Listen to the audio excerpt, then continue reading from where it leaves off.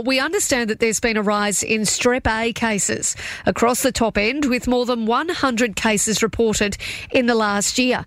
Now, Royal Darwin Hospital's professor and, infectious diseases physician, Professor Bart Currie, is warning that the way cases for this year are currently tracking, we could be in for an above average number again. Now, he joins me on the line. Good morning to you, Professor Currie.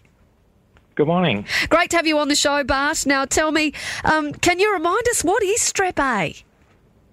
So Strep A is a bacterium, and it's the bacteria that causes strep throat, which people will be aware of, which is a really nasty tonsillitis.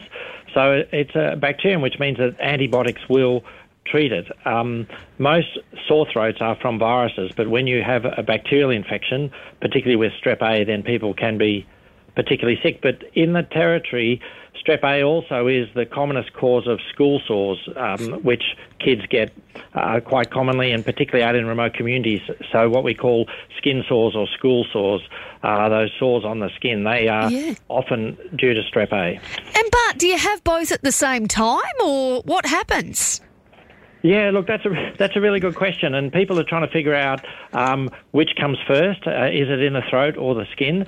But usually it's one or the other, mostly. And the thing is that it's the complications of Strep A that are the great concern. So you won't actually get seriously ill from the skin sore itself, but if it gets into the bloodstream and causes blood poisoning, then that's what's called invasive Strep A infection, and they're the things that are particularly of concern to us, and which have been on the rise, not just in the Northern Territory, but around all of Australia. Yeah, right. So what are we seeing more of at the moment, Bart? Is it more of the school sore kind of Strep A, or is it the really sore throat? Look, for us, it's more the school sores. Yep. But when we look at the consequences of bloodstream infection, some of them will still be from strep that's been in the throat. But in the context of the Northern Territory, the driver has mostly been strep in the skin.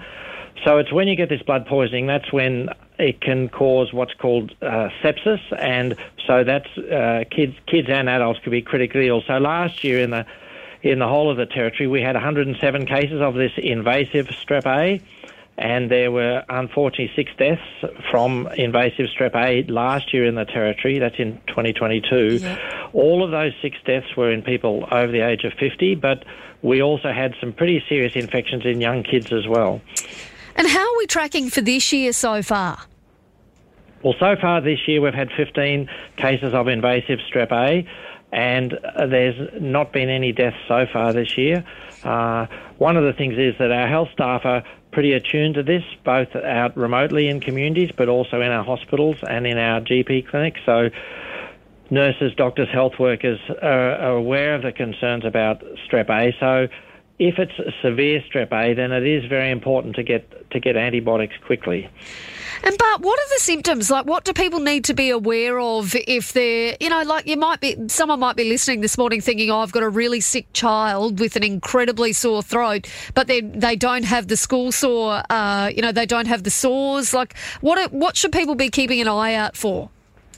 Yeah, so when it gets into the bloodstream, which is what we're worried about from either throat or skin, people then become unwell, and they have high temperatures, they may be sweating a lot, they feel particularly fatigued, and they may start to get some like clouding of conscious state, so particularly when they're sort of like in bed and have difficulty getting out of bed, but then also it can the strep in the blood can spread to other parts of the body, so they may start to get a headache and a stiff neck if it was to be spreading there, or they may start to get signs of a pneumonia where they start to have a cough as well.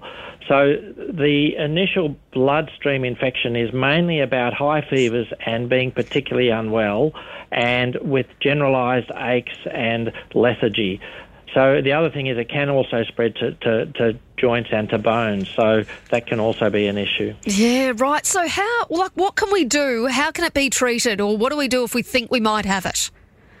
Yeah, so it's very important if someone's heading in the wrong direction with their illness and starts out with a skin sore or a sore throat, but then they're looking particularly unwell, and it's important they get to their GP or to wherever their primary care clinic might be, or even to the emergency department if they're particularly unwell, or if they're completely unwell in bed, then obviously dial 999 and call an ambulance.